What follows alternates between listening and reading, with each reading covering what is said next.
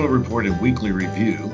It's a pleasure to be with you again, and this time and this week I'm coming to you from Cairo, Egypt, where I have been the last couple of weeks teaching seminary courses. And so before I leave to return to the U.S., I thought we'd go ahead and record to make sure we stay online and keep you up to date on the articles that are the top 10 on the Aquila Report for this last week. So it's Dominic Aquila along with Paul Harrell joining you for this podcast of the Aquila Report Weekly Review. And so we're so glad that you're with us. And so, Paul, even though I think we're 7 hours apart from each other, we're hoping that we'll get clear signals and sound. If get any glitches or bumps along the way, I believe the audience will bear with us along that process. You know, so far the infrastructure of Egypt is sounding okay on my end. I mean, good. But we'll see. Super. We'll see if it holds up. Yeah. Okay. Well, if you have the top 10 list there, if you'll read the top 10 going from 10 to 6, and I'll pick up from 5 to 1, and then we'll get started. All right, number 10 from last week, and we have two of these articles, but this is number 10 from last week. Tom Hervey, a consideration of Craig Carter's recommended return to scholasticism, part 2, final analysis and rejoiner. So that's number 10. Number 9, we have Sinclair Ferguson, What Does It Mean to Abide in Christ? Number 8, a superlative guide to all 15 elder qualifications. That's by David Mathis. And let's see, 10, 9, 8, 7. Number 7 last week is the counterpart to number 10. Tom Hervey, again, a consideration of Craig Carter's recommended return to scholasticism, part 1. And then finally, number 6, Alan Schleman, Gay Idioms Don't Time Travel. Okay, well then beginning in number 5, a Christian funeral service or a celebration of life service by Tony Felice. Number 4 is a review of the book Church Refugees, Leaving the Church But Not Their Faith Behind, and that is by Al Taglieri, that he gives us that review. And then we have number 3, What the Federal Vision Still Does to the Definition of Faith, and that is by Chris Gordon. And then number 2 is When the Shorter Catechism Was Recited from Memory at Westminster Abbey, and that's by Wayne Herring. And then number 1, the title is Disney airs animated series about Satan impregnating a reluctant mother who births the Antichrist. And that is a staff writer for the Caldron Pool. So we begin with that one. That's a very long title. Disney airs animated series about Satan impregnating a reluctant mother who births the Antichrist. After being impregnated by the devil, a reluctant mother and her Antichrist daughter attempt to live an ordinary life in Delaware. And that's sort of the subhead title.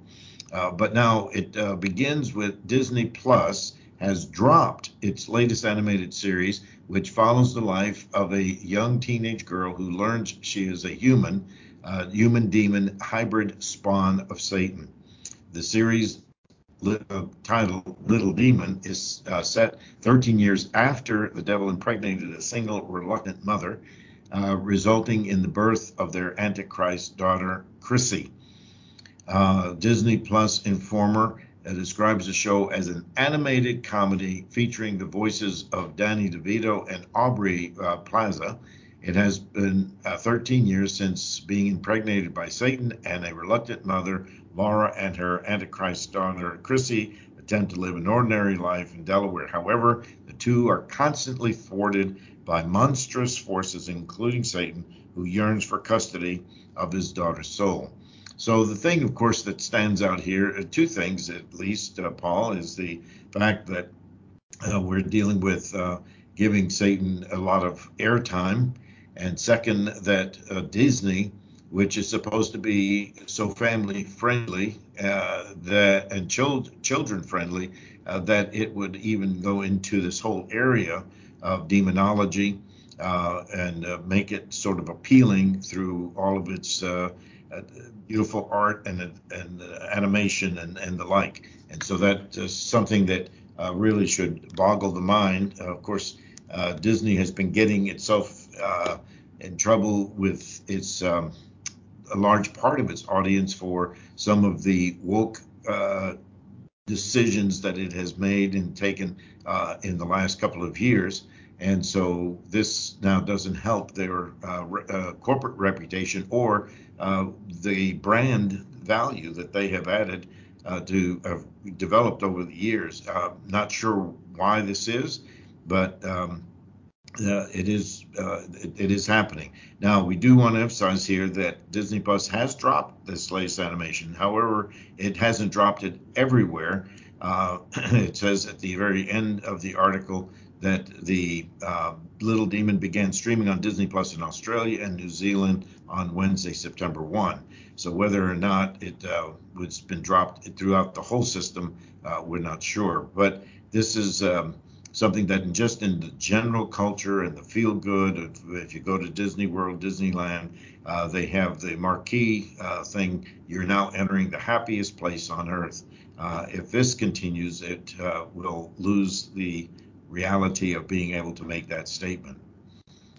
Yeah, it hasn't been the happiest place on earth, I don't think, for a very long time, because of stuff like this. And we've also seen, the governor of Florida, Ron DeSantis, come out and talk about the sexualization of kids and Disney's role in that. This is the number one article last week because it's just so shocking. And what I really thought of is just like, Christians are certainly not running our society, and neither are atheists. At this point, I think you just have to call a spade and believe your own eyes and ears about what they are promoting and what they think is good. They what they think is good or what they want to make a joke of. It's just extremely disturbing. And in all of this, Christ is still on his throne, and he reigns and he rules, and we know that he's going to come again and make this right. But it doesn't. We have to think about we have to think about what our kids are being subjected to, and this is our government, our culture, in our land of America. This is what's considered children's entertainment. Now, and I know this particular series they'll say it's probably for adults, and I think it airs on the FX network, which is typically, more of a adult type, the adult programming and that sort of thing. But Disney itself is supposedly children's entertainment, and it's, this is just absolutely further down the slippery slope, Dominic. We talk about the slippery slope in terms of ecclesiastical movements, but this is certainly a cultural one as well, and here we see. Right. Well, but Paul, it goes along that Disney developed a brand of something that was considered fun, wholesome, cute, and that's the reason people stream to places like Disneyland, Disney World. But this is taking them in a totally different direction, and you almost wonder what would possess them and being and using that without a pun intended to do something that is so contrary to the audience that they're seeking to reach and have been reaching all this time. So that is, you're right. It's number one, I think, because of that interest that has been over the years. And I think they have definitely wounded themselves.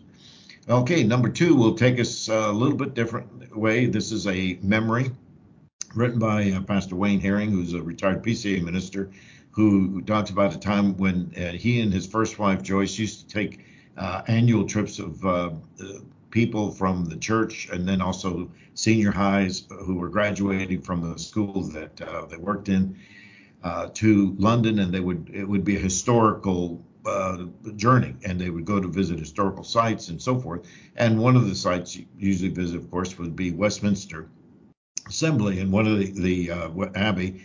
And one of the things that distinguishes that is that for Presbyterians, Westminster Cathedral and it's specifically the Jerusalem Chamber is very important in our history because it's the place where the Westminster Confession of Faith and Catechisms and Directory for Worship were all put together, debated over a period of time from 1643 to about 1648. There was supposed to be a redraft of the 39 articles of the Christian religion, but the British Parliament didn't accept it, but the Scots Parliament did, and as a result, Scotland being the home of the Church of Scotland, which is Presbyterian, everywhere Presbyterianism went, they now took with them all the Westminster documents.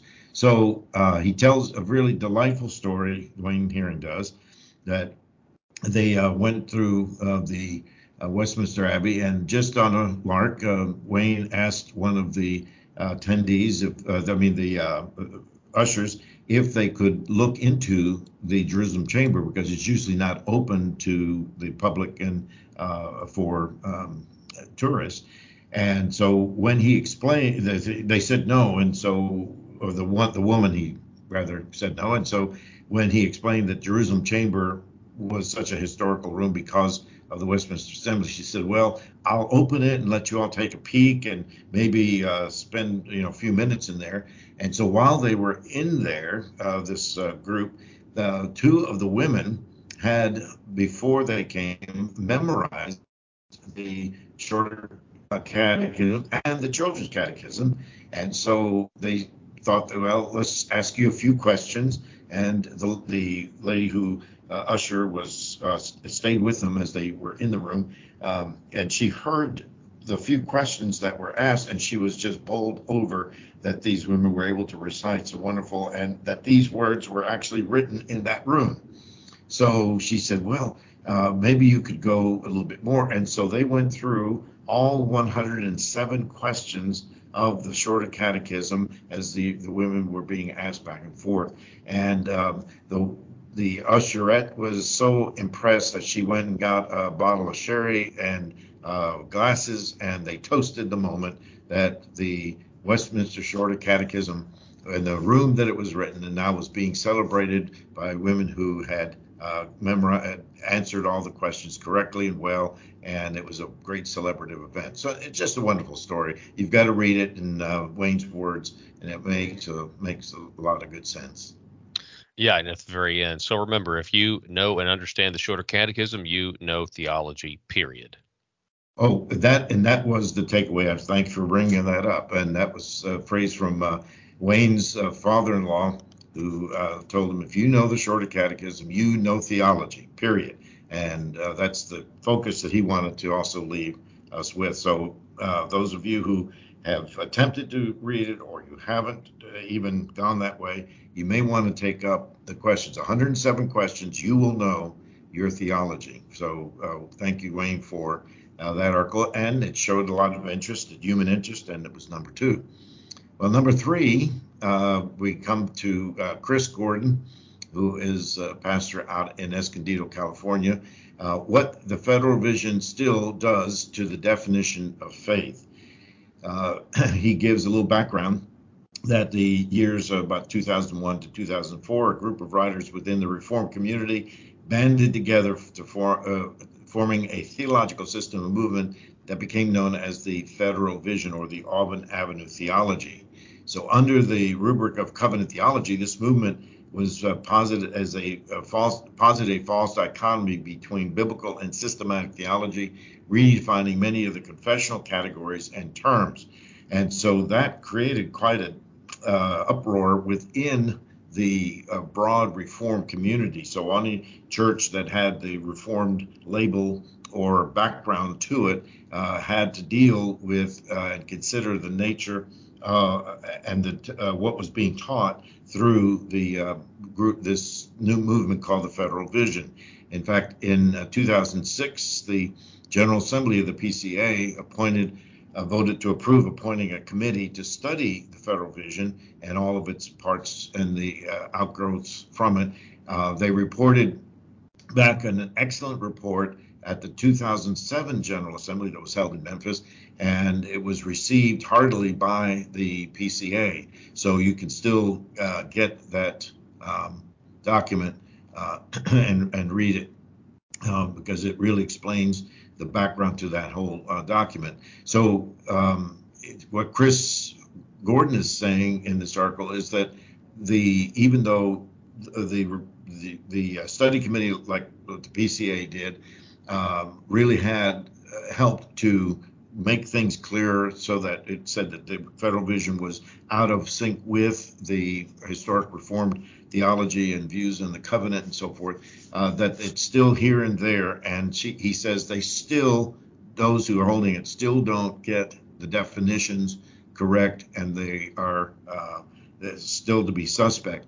So he shows in different areas, especially with reference to the nature of faith and of saving grace, that is very important. And so this is something to watch on the horizon, that it's not something that will be raised up again.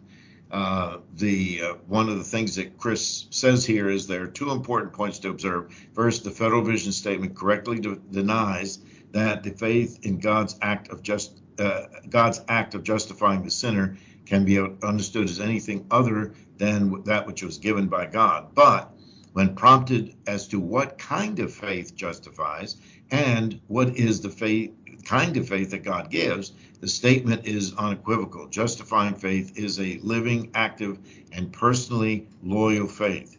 Now, it sounds like it's okay, but for federal vision, Gordon says that faith justifies not because it only apprehends Christ, but also because it obeys, or because it contains spirit-wrought sanctity and virtues of love and hope. Faith is not merely apprehending and resting in Christ, but it also must be active, living, and loyal. And what he says here, that's where the idea is that one of the areas that there was a problem with is that the concept of the active obedience of Christ was moved from him, and it was just Christ's passive obedience is what redeems, and we have our confidence in him, our faith in him, and we have forgiveness of sins. But his active obedience is not there, and it's moved over to the other side of the believer having to actively demonstrate by a living faith that he or she is walking in the truth, and that just breaks the system. It violates that which the Reformed people confessions and creeds have held to from the beginning of the Reformation, that faith is trusting in the active and passive being of Christ alone for salvation, and that the work that it gives us that we perform are evidences of the fruit of what Christ has done, but it's not. We do not become active to certify our final justification. So anyway, it's a good article. I'm glad that Chris has read it, because there every so often these things will pop up, and we need to keep the corrections before us so that we don't fall back into what created a great deal of tension in the life of the church in the 2000s. Well, that was before my time, and that's what's interesting to me. This made the number three on the list, and so it's certainly. I mean, I'm familiar with the controversy, vaguely familiar, but obviously I didn't really live through that like you did, Dominic, and so many others. So I just take note of that. It's number three, and it's still something that people are interested in. Yes, it's still out there, and there are always lingering effects. Just because you come up with a good critical assessment doesn't mean everyone comes alongside and says, okay, the issue's done. There's more to it. So excellent article, and it keeps the issue before us, and the reason he's writing is because it is out there in the life of the church, and we want to make sure it doesn't pop up its head again. So I'm glad it's number three in that regard. The number four, Al Taglieri. Taglieri is a ruling elder at the Providence Presbyterian Church, PCA, in York, Alabama, and he's written before. And this is a review of a book called Church Refugees by Josh Packard and Ashley Hope. There is a celebratory glee in reporting upon strong, faithful, and committed Christians leaving what is perceived to be the oppression of the church. And the author reports at least 4 reasons justifying these heroic former members walking away in a fit of pique. And then he gives some of those reasons. So this book is a book, and the article termed these people as the Done, D-O-N-E. So now they join the other group, the Nones, N-O-N-E. So you have the Nones, that is, people when asked what their religion is or church preference, they check none. And that seems to be a growing number, just in terms of population and how many people check that box. And now we have the Dones, that is, people who are done with church and they are dissatisfied. And he says that name done is instructive. I'm done connotes anger to such a degree that one is committed to cutting off any further contact or communication with the church or engagement with it. So he goes and gives this book and reviews this book with regard to this phenomena that appears to be taking place, at least according to what this book has to say. So we probably an issue that's just around the corner that'll be probably visiting a church in your neighborhood soon. So good to sort of be on the cutting edge and be aware of what may be coming. Yeah. So yeah, the beginning part here, when you first read it, you don't know the terms. I guess what we call the sub headline here. So the Duns are leaving behind the church, but they do not necessarily leave their faith. Anyway, so he defines those terms in the article, and it certainly is an interesting take. So. Right, it surely is. So with that in mind, then we come to the next article by Tony Felice. He is pastor of the Redeemer PCA in Overland Park, Kansas. And he wrote this article after a particular number of funerals that he's done recently, and it just came to him that he's noted that people are using the phrase "a celebration of life" to refer to funeral services, even for believers, and that prompted him to think about it. And so he wrote this article. It's very brief, but it's very helpful. Should we determine a Christian funeral service or a celebration of life service? He says and concludes, I suggest that there should be a funeral service of witness to the resurrection of Christ to help us grieve properly and hope substantially, knowing that Christ has indeed defeated death. While our hearts are tender and our minds are anxious with the thought of being without the one we love, the message of a certain resurrection to come, as promised and proven by Christ, is exactly what is needed.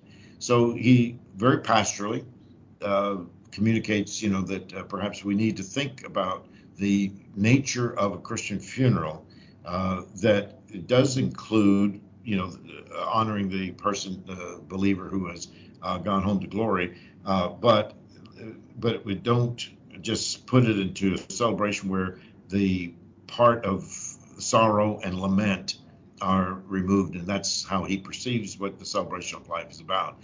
So it's just a very helpful article, and I think it touched many so that it was number 5 on this last week's list of articles that were written. So a very pastorally written, carefully written, lovingly written article by Pastor Felice. Yeah, and he says, whatever we might call a service for a Christian loved one who died, number 1, Christ should be the focus. Number 2, grieving is proper, necessary, and okay. And 3, any celebration should be about Christ's victory over the grave, and people should leave thinking of Christ more than the deceased. Yes, absolutely. Well, it's like I said, a very helpful pastoral and shepherdly article. Okay, the next article, Gay Idioms Don't Time Travel by Alan Schleman. Pro-gay theology advocates have tried to undermine the historic Christian teaching on sexuality for decades. The problem with their approach has often been their inability to follow common sense interpretive rules that help determine the meaning of any text, not just the Bible. And when they violate these rules, they can make Scripture say anything. And so in this article, Schleman is arguing that the way in which those within the church that are promoting LGBTQ issues and trying to make it a real part and just a fluid part of the church's life is because of the language they use, the words, and their lack of careful interpretive use of interpretation for Scripture, then it's not a healthy thing that they do. And ultimately, because of their faulty idiomatic phrasing and what they depend on a faulty process and verbiage, eventually it's just going to collapse on itself because the words won't be able to carry the meaning for long. So that's why he focuses on this is why it's important to remember the Bible was not written in English in our culture or in a remotely similar time period. Biblical languages have their own figures of speech. And most relevant to my point, idioms don't time travel. Words used to create idioms back in the first century don't mean the same thing today, and vice versa. Sometimes, though, a reader today will see a group of words in Scripture and interpret them through the lens of modern English when the biblical author neither used English words nor meant to communicate the idiom they have in mind. So it's a helpful article just in terms of being reminded about how to go about doing Bible study and making sure that we're letting the Scripture speak for itself. And so I appreciate the way in which Schleman has handled this piece and really challenges the church to be careful about buying into idioms that are not, that claim to be derived from Scripture and are not. Listen to this.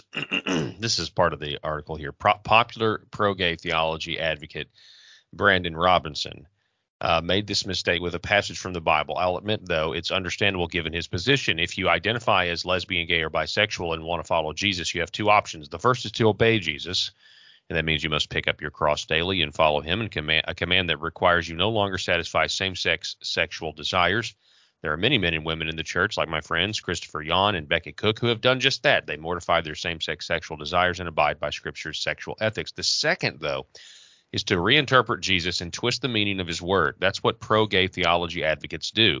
They recognize the church has a 2,000-year historical precedent of interpreting Scripture to teach that marriage is about one man with one woman becoming one flesh for one lifetime. They also recognize the church has interpreted the Bible to prohibit homosexual sex. That means same-sex sexual activity is a sin.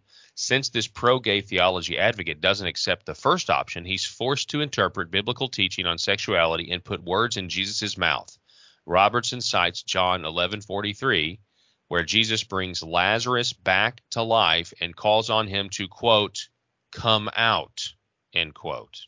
He argues that Jesus is encouraging Lazarus to step into the light, be who you are, and come alive. Now, Dominic, I'm telling you what, this makes me pretty upset. I'm just going to say, I had not heard this argument before. I mean, I knew that people who want to, have their sexual sin have been twisting Scripture, but I had no idea that they were going this far as to say and lying to their parishioners. I mean, outright lying, saying that when Jesus told Lazarus to come out, that he was meaning come out of the closet. That is just I don't even know. I mean, it's almost not even worth the article correcting it. It's so absurd.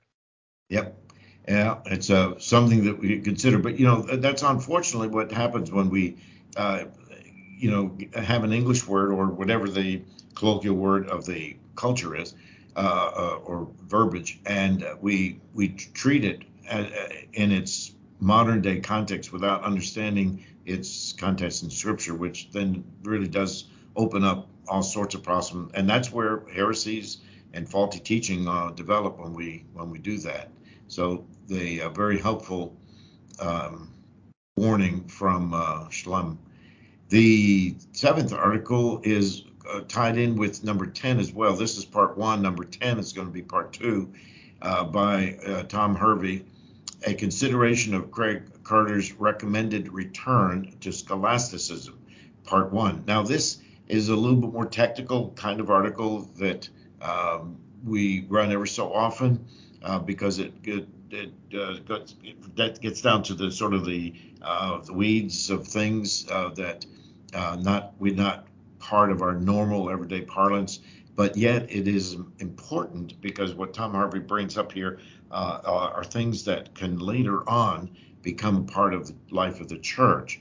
So he says the suggestion that we should learn from representatives of a communion that still binds men's consciences and misleads them with false doctrine is highly objectionable. And this he's referring to what comes out of the scholastic period that really was the ground and where a lot of the thinking that is now part of the Roman Catholic Church and Orthodoxy has come. So such men, he says, are members of a communion that has spent most of the last 500 years saying that believing Protestant doctrine is damning sin, has regarded it as within its power and duty to curse Protestants for such error by its anathemas, and that has readily abetted such spiritual coercion with physical persecution to the cruelest types when and where and has been within its power to do so. So that's Tom Hervey's just sort of summary expression here, but it takes us back to an articles that were in the magazine Credo, and in it the one of the editors of it has explained the thoughts flowing from Karl Barth, but he's not speaking so much about Barth as he is talking about just picking up the enlightenment, I'll get it right here in a minute, the assessment from the Middle Ages and the scholastics, which period ran usually from about the year 10,000, 1100, something like that, to about into the 1300s, in which there was a lot of writing, and the scholastics really did produce a lot of things, sort of synthesized things, gathered documents from the centuries before. And out of that came what is known as Middle Ages scholasticism. So he says, I must confess the analysis seems somewhat oddly formed. However, the title of the section is Barth's, referring to Karl Barth, rejection of the scholastic doctrine of election. Yet in the second sentence, we read that Barth was particularly critical of the Reformed doctrine of election, and which suggests that Reformed and scholastic are synonymous when in fact they are not. Also, this section is not merely about Barth's rejection of election, be it Reformed or scholastic, but about his fundamental metaphysical framework and its sources, and how it leads him to more apparently Christocentric, but in fact still anthropomorphic theology, referring to man-centered theology, and in fact a discussion of his methods. So it's, like I said, it's technical, but I think Tom Hervey really helps us understand some of what took place back in the scholastic period, so with some good summaries, and especially the place of Thomas Aquinas, who sort of was the dominant theologian of the scholastic movement, and many would arguably say as the dominant theologian for much of what Roman Catholicism holds today, and how it's expressed and how it shows up in their catechisms. So if you can bear with it, go through it, you could learn something. It'll stretch your mind, and trust that it might be helpful to you. So is that all of your analysis for both articles, or do we want to hear what you have to say about part two? Well, part two it just continues this article, but it deals more with with Aquinas, and challenges what they say about John. John Owen. I mean, about what the Reformed view on things are. So one Reformed scholasticism, it says, is not a synonym for classic Reformed theology. This is in Article 2. There is much that is Reformed that is not scholastic. Indeed, criticism of scholasticism was strong among some theologians of the period itself.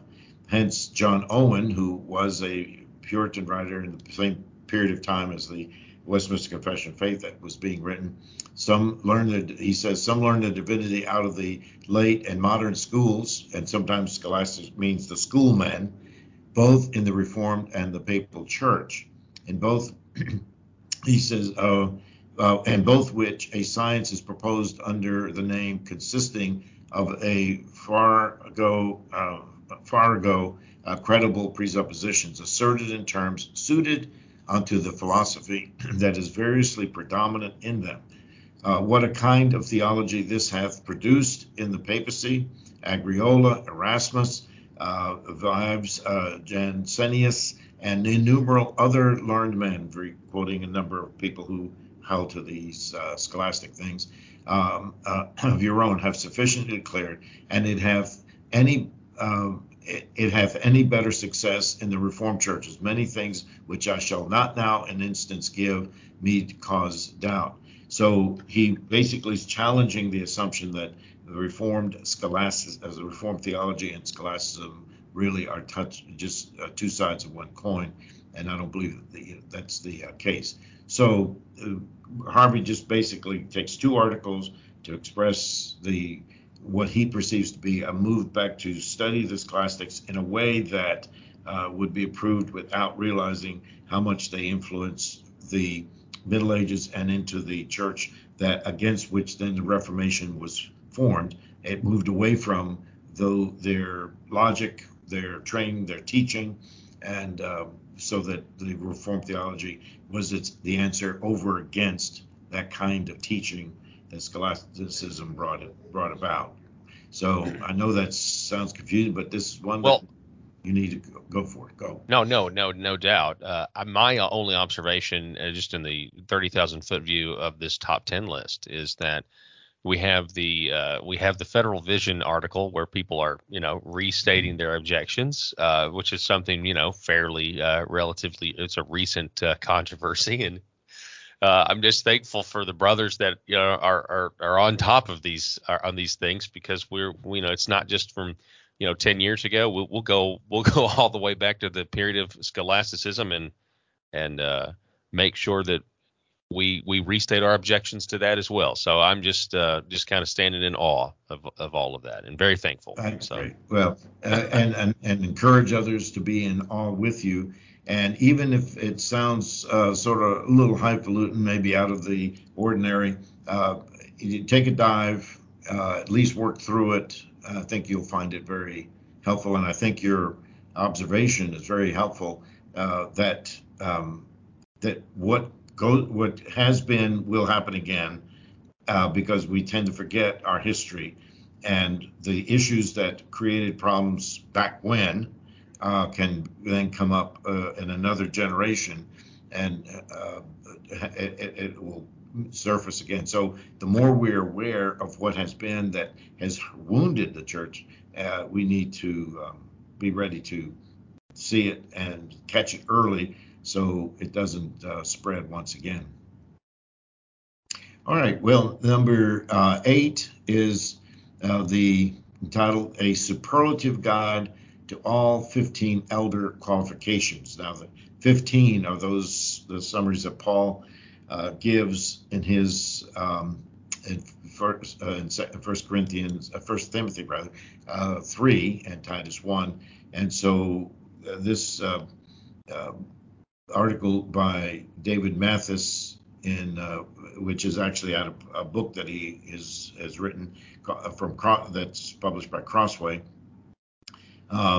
is just working through and defining what these superlative qualifications are that Paul lists and what they mean and how they function in the church.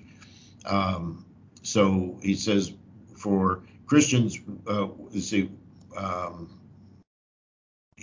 for Christians, we have our conflicts and controversies to grieve and speak into, but the risen Christ has not left us confused about what to expect, pray for, and hold our leaders to account for. Scripture has a lot to say about our current crisis.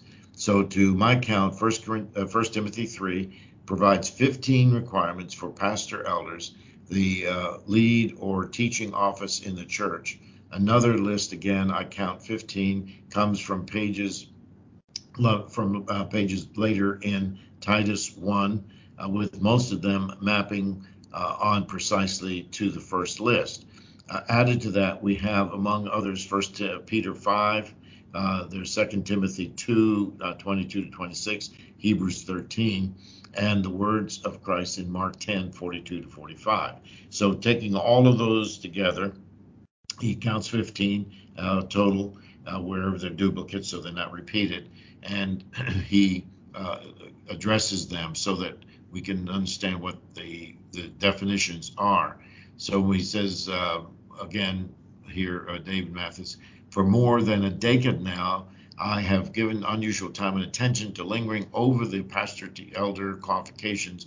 Not only am I a pastor seeking to regularly rehearse what Christ requires of me and grow with his help in these virtues, but since 2012, I've been assigned the eldership class at Bethlehem Seminary. This class is typically a cohort of 15, 16 seminarians trained to be vocational pastor teachers. So over time, we found the lists of 1 Timothy 3 and Titus 1 to be worthy of far more than a brief review of a single session or focus. In fact, in seeking to present to the class and address what Scripture teaches and what I found to be significant in pastoral ministry, I found again and again that essentially all the relevant practical issues in preparing for eldership pair with one or more of the traits that Paul lists in 1 Timothy 3 and Titus 1. So just really helpful. So if any of the readers are interested in, 1 Timothy 3 begins, if anyone desires to be an overseer, it is a good thing he desires. Well, what does that mean? So now you have some help, along with some other works that exist on this as well. Or if there's election coming up in your church or nominations, you have the list again to help you evaluate whether or not those who are standing for election are qualified to be elders, or if the pastor is being called, what his qualifications are. So very practical guide to just open up the Scripture at this point. It's also good considering, the controversies of side B, side A, this headline or this subheadline here, honorable men before a watching world. I think that addresses, this will be helpful, to address anybody out there who's, on the fence with, let's say, Overture 15, that's going before presbyteries now to be voted on. This would also be a helpful guide. Yes, it is. And and what Paul is just referencing with Overture 15, if you recall, for those of you who listen regularly to the Quoted Report and Whitby Review, that it's referring to the amendment to the Book of Church Order, Chapter 7, in which one statement, one long sentence, one paragraph is being voted on by the presbyteries of the Presbyterian Church in America to add what if a man describes himself as homosexual, even if he is living in celibacy, that he is not qualified to serve as an elder. So it picks up on that theme, and so that's his reference to that. I think that's an apropos, context there, statement.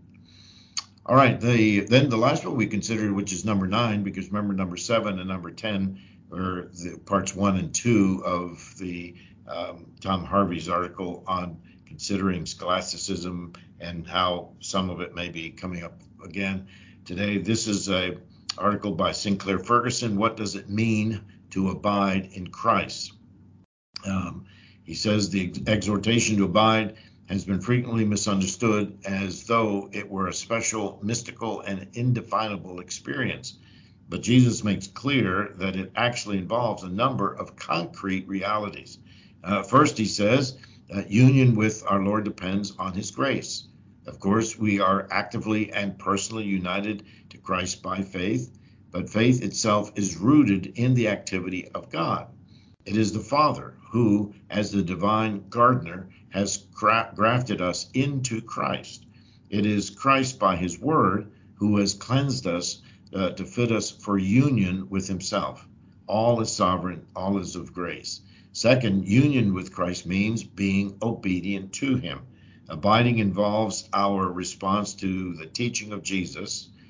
If you are able, abide in me, and my words abide in you. These are the words that he's being referred to. Then Paul echoes this idea in Colossians 3:16, where he writes, "Let the word of Christ dwell in you richly," a statement closely related to his parallel exhortation in Ephesians 5:18, "Be filled with the Holy Spirit." And so basically, Sinclair Ferguson says here in a nutshell, abiding in Christ means allowing his word to fill our minds, direct our wills, and transform our affections. Excellent article that challenges us with regard to recognizing another aspect of our relationship with Christ that really makes it, he says, concrete and real for us. And finally, it says we are called as part of this abiding process to submit to the pruning knife of God in the providences by which he cuts away all disloyalty and sometimes all that is unimportant in order that we might remain in Christ all the more wholeheartedly. Amen. So, really good. Well, that's good. And so that article, I think you'll find very helpful. And as I like to say, one that for small groups, for private conversation with friends, what maybe even forwarding it to others would be very helpful. Well, we've come to the end of the Aquila Report in Weekly Review for October 10, 2022. That means that the list that you have just heard us go over will come out in the Aquila Report newsletter on Tuesday, October 11, and it will show up in your inbox if you are already signed up to receive the newsletter. And you can, they're hyperlinked and ready for you to click on and just take your time and go through them. You have all the week to read through them.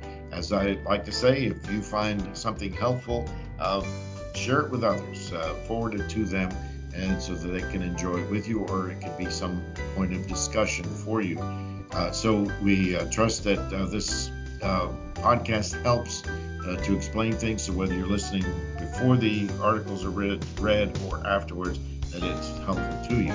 And so next week I'll be back in my regular place, not so far across the other side of the world from my normal location. And we appreciate God's providence. I do.